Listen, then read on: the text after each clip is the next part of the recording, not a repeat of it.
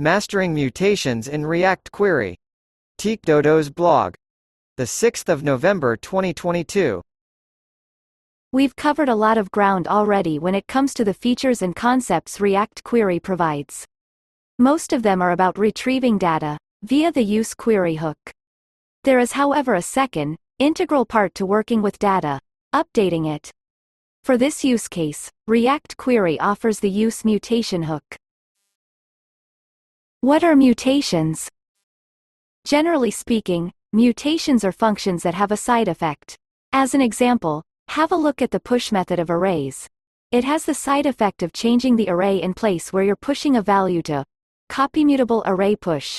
Copy code to clipboard for console.log. My array 1, 2. The immutable counterpart would be concat, which can also add values to an array, but it will return a new array instead of directly manipulating the array you operate on. Copy immutable array concat. Copy code to clipboard 2 const new array equals my array. Concat 2, for console.log. My array 1, 5 console.log. New array 1, 2. As the name indicates, use mutation also has some sort of side effect. Since we are in the context of managing server state with React Query, mutations describe a function that performs such a side effect on the server. Creating a todo in your database would be a mutation. Logging in a user is also a classic mutation, because it performs the side effect of creating a token for the user. In some aspects, use mutation is very similar to use query. In others, it is quite different. Similarities to use query. Use mutation will track the state of a mutation, just like use query does for queries. It'll give you loading, error and status fields to make it easy for you to display what's going on to your users. You'll also get the same nice callbacks that use query has: on success, on error and on settled. But that's about where the similarities end. Differences to use query. Use query is declarative, use mutation is imperative. By that, I mean that queries mostly run automatically. You define the dependencies, but React Query takes care of running the query immediately, and then also performs smart background updates when deemed necessary. That works great for queries because we want to keep what we see on the screen in sync with the actual data on the backend. For mutations, that wouldn't work well. Imagine a new todo would be created every time you focus your browser window face with raised eyebrow.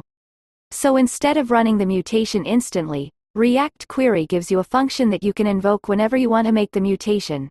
Copy imperative mutate. Copy code to clipboard 1 function add comment, id 2. This doesn't really do anything yet. 3 const add comment equals use mutation, new comment, equals greater than 4 axios.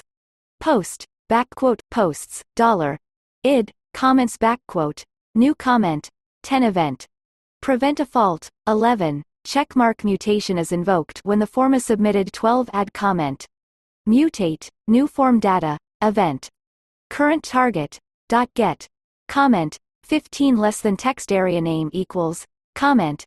Greater than 16 less than button type equals, submit.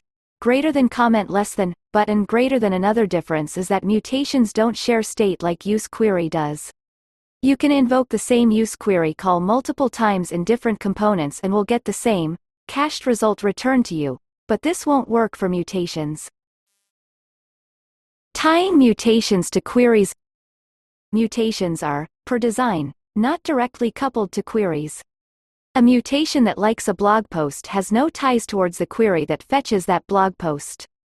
For that to work, you would need some sort of underlying schema, which React Query doesn't have.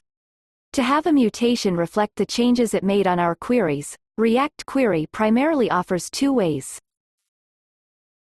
Invalidation. This is conceptually the simplest way to get your screen up to date.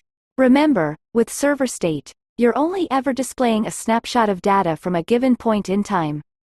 React Query tries to keep that up to date, of course, but if you're deliberately changing server state with a mutation, this is a great point in time to tell React Query that some data you have cached is now invalid. React Query will then go and refetch that data if it's currently in use, and your screen will update automatically for you once the fetch is completed. The only thing you have to tell the library is which queries you want to invalidate. Invalidation from mutation. Copy invalidation from mutation. Copy code to clipboard 1 const use add comment equals id equals greater than 2 const query client equals use query client 5 new comment equals greater than axios post backquote posts dollar id comments backquote new comment 8 checkmark refetch the comments list for our blog post 9 query client invalidate queries posts id comments. Query invalidation is pretty smart. Like all query filters, it uses fuzzy matching on the query key. So if you have multiple keys for your comments list, they will all be invalidated.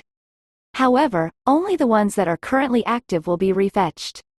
The rest will be marked as stale, which will cause them to be refetched the next time they are used. As an example, let's assume we have the option to sort our comments, and at the time the new comment was added, we have 2 queries with comments in our cache. Copy code to clipboard 1, posts, 5, comments, sort by. Date, ASC, 2, posts, 5, comments, sort by. Author, desk. Since we're only displaying one of them on the screen, invalidate queries will refetch that one and mark the other one as stale. Sometimes, you don't want to refetch data, especially if the mutation already returns everything you need to know. If you have a mutation that updates the title of your blog post, and the backend returns the complete blog post as a response, you can update the query cache directly via set query data. Update from mutation response. Copy update from mutation response.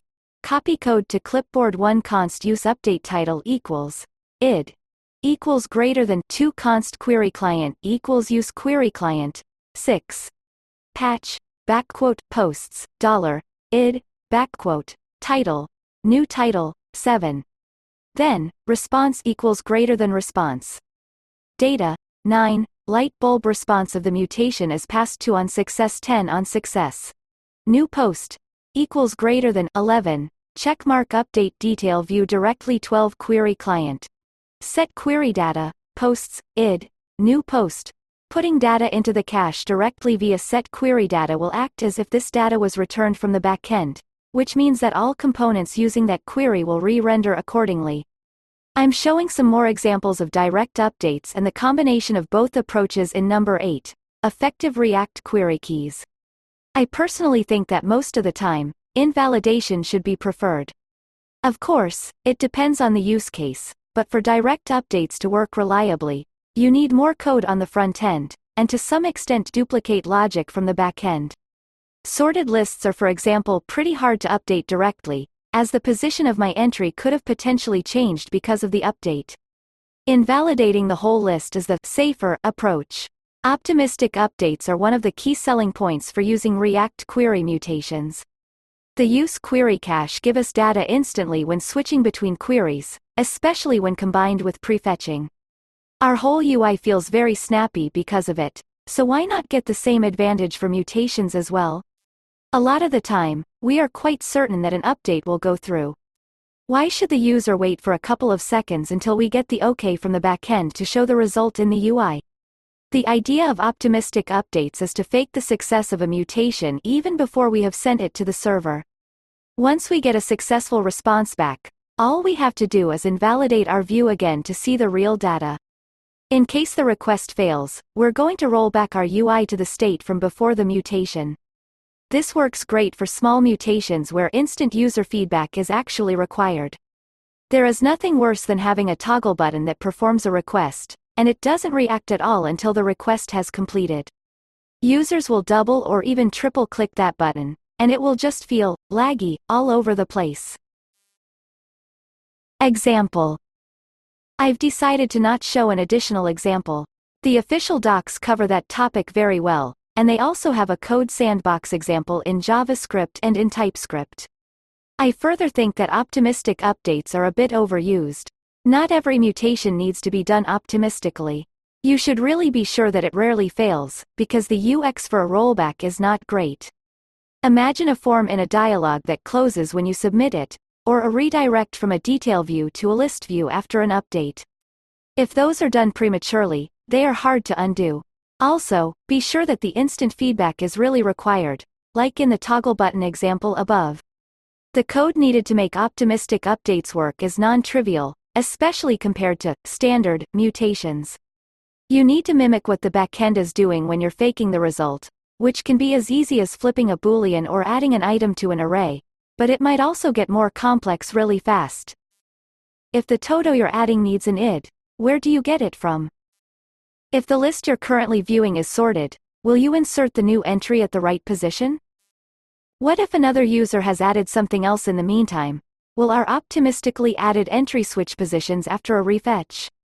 All these edge cases might make the UX actually worse in some situations, where it might be enough to disable the button and show a loading animation while the mutation is in flight. As always, choose the right tool for the right job. Common gotchas. Finally, let's dive into some things that are good to know when dealing with mutations that might not be that obvious initially. Awaited promises.